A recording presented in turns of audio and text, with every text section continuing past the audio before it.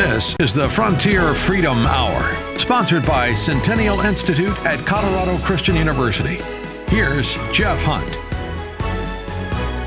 Howdy, howdy, howdy, friends. Your wagon boss, Jeff Hunt here, director of the Centennial Institute at Colorado Christian University. You know, Christians must engage in the culture at an intellectual level. It is so important for institutions like Colorado Christian University that put Christ at the center, that put Christ and truth as our foundation, and then walk into the public square and engage in the most pressing issues from a Christian worldview. And we have the perfect guest to help us understand, especially how critical theory is shaping our nation, and then most importantly, how it interacts with the teachings of the Bible and our Lord and Savior, Jesus Christ. Dr. Douglas Groothuis, who is a professor at Denver Seminary, Colorado Christian University, a renowned author.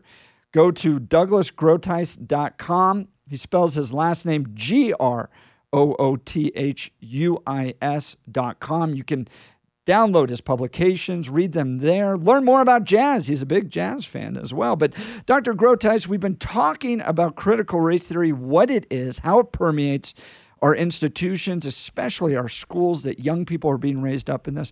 But what's the Christian theological response? How does critical theory engage with Christianity and its teachings?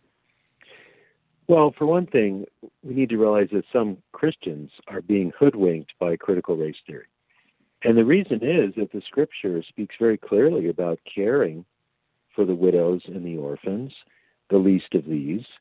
And of course, in any human society, some people will be oppressed by others, economically, politically, relationally, and Christians should seek the welfare of the city where God has placed them. They should be, as our Lord Jesus said, salt and light in society.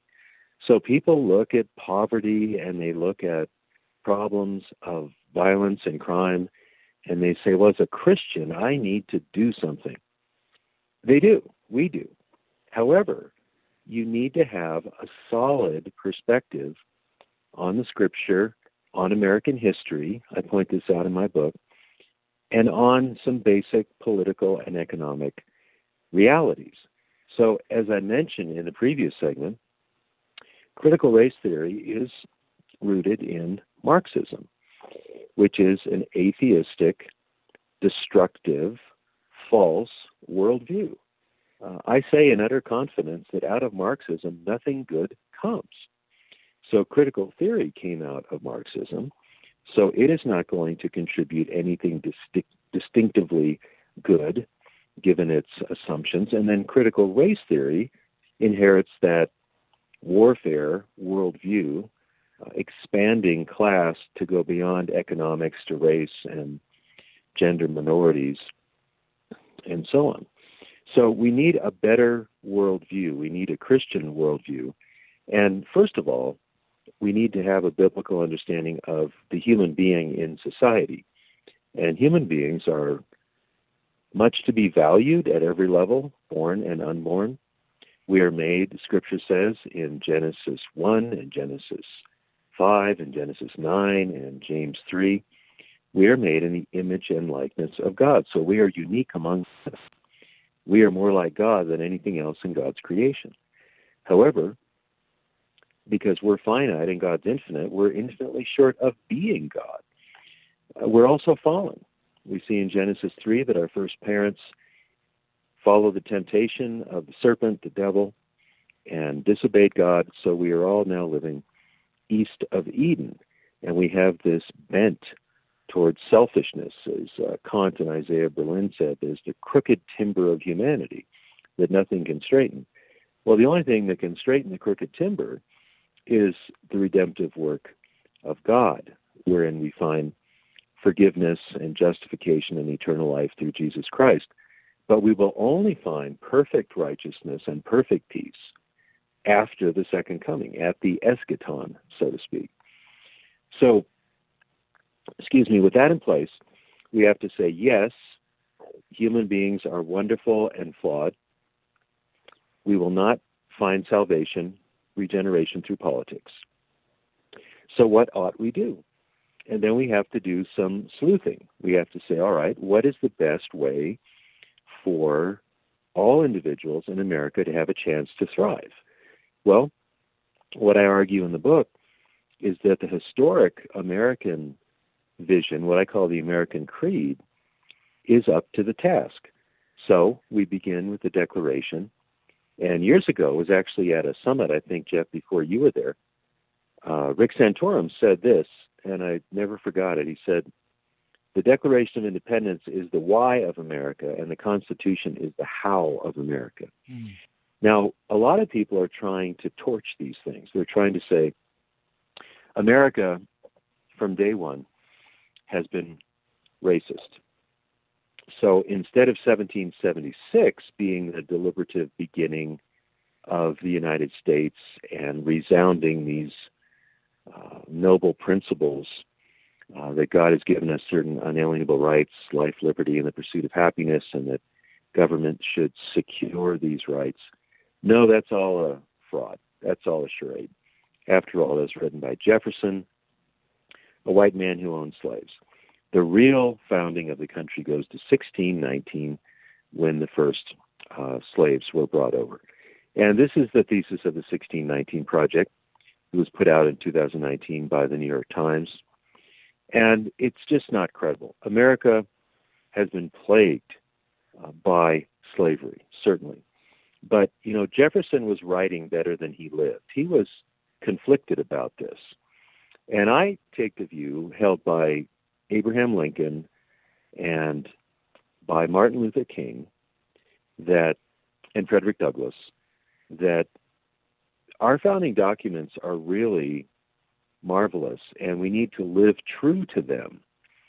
So they're not intrinsically flawed, such that they have to be abolished or they just become a wax nose with the Constitution that we twist any way we feel like it. I think the Declaration is the conscience of the Constitution. And of course, the Constitution has the Bill of Rights, and the Constitution allows for amendments, which means the founders were smart enough, actually brilliant enough, to realize that even if they produced a republic, that it needed to be preserved, and that would require amendment from time to time, and they set in place a process to amend it. So my view, and I give an argument for this in the chapter called The Christian Framework, is that the Christian worldview is true and rational, and it applies most wisely to society.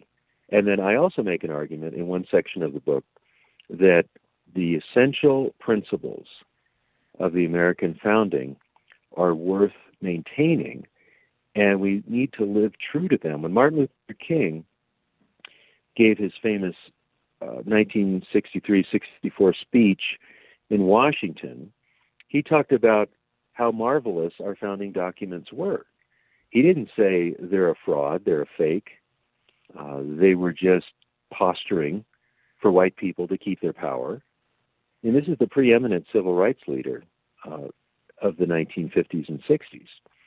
Now, we have to realize critical race theory is an entirely different category from the civil rights vision. It says America is permanently racist, and we don't strive for a colorblind society. We strive for a colored society, in the sense of everyone has to be understood in terms of what ethnicity they are, and then further, what their sexual orientation is. This is identity politics with a vengeance, on steroids. We're talking to Dr. Douglas Groothuis, the author of his latest book, Fire in the Streets, How You Can Confidently Respond to Incendiary Cultural Topics. So we've covered what is critical theory, how it's impacted just about everything out there, from our K through 12 public schools to businesses to sports to even churches now, how Christianity engages with it. And if you missed the first few segments, I want you to go to frontierfreedomradio.com. We have our podcast there. You can download and listen to these segments, you really need to know this because this is honestly the dominant theory out there. You may think that it's LGBTQ and the rainbow flags, or it's Black Lives Matter.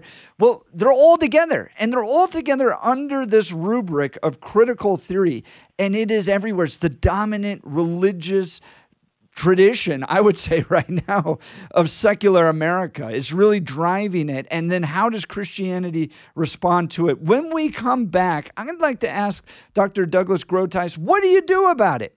What do our churches do about it? How do our pastors respond to this? You're going to church on Sundays. You're interested in the direction of this country. You care about preserving these freedoms, not only for yourselves, but your children, your grandchildren. You may want to start a business. How do you react to this? So what is the average traditional Christian conservative in America to do with this new really religion, in my perspective, that's dominating our public squares?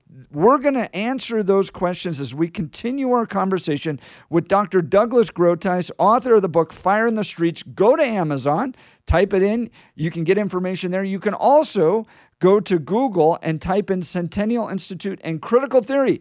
He wrote a piece for us back in 2020 on this issue. That's how far ahead the Centennial Institute was. We were looking at critical theory 2 years ago as it was starting to pop up. He did a great job. It's called America, Critical Theory, and Social Crisis. It's about a 6-page read that you can dive in there on our website if you type in Centennial Institute, Critical Theory into Google. You're listening to the Frontier Freedom Hour, hosted by the Centennial Institute at Colorado Christian University. We will be right back.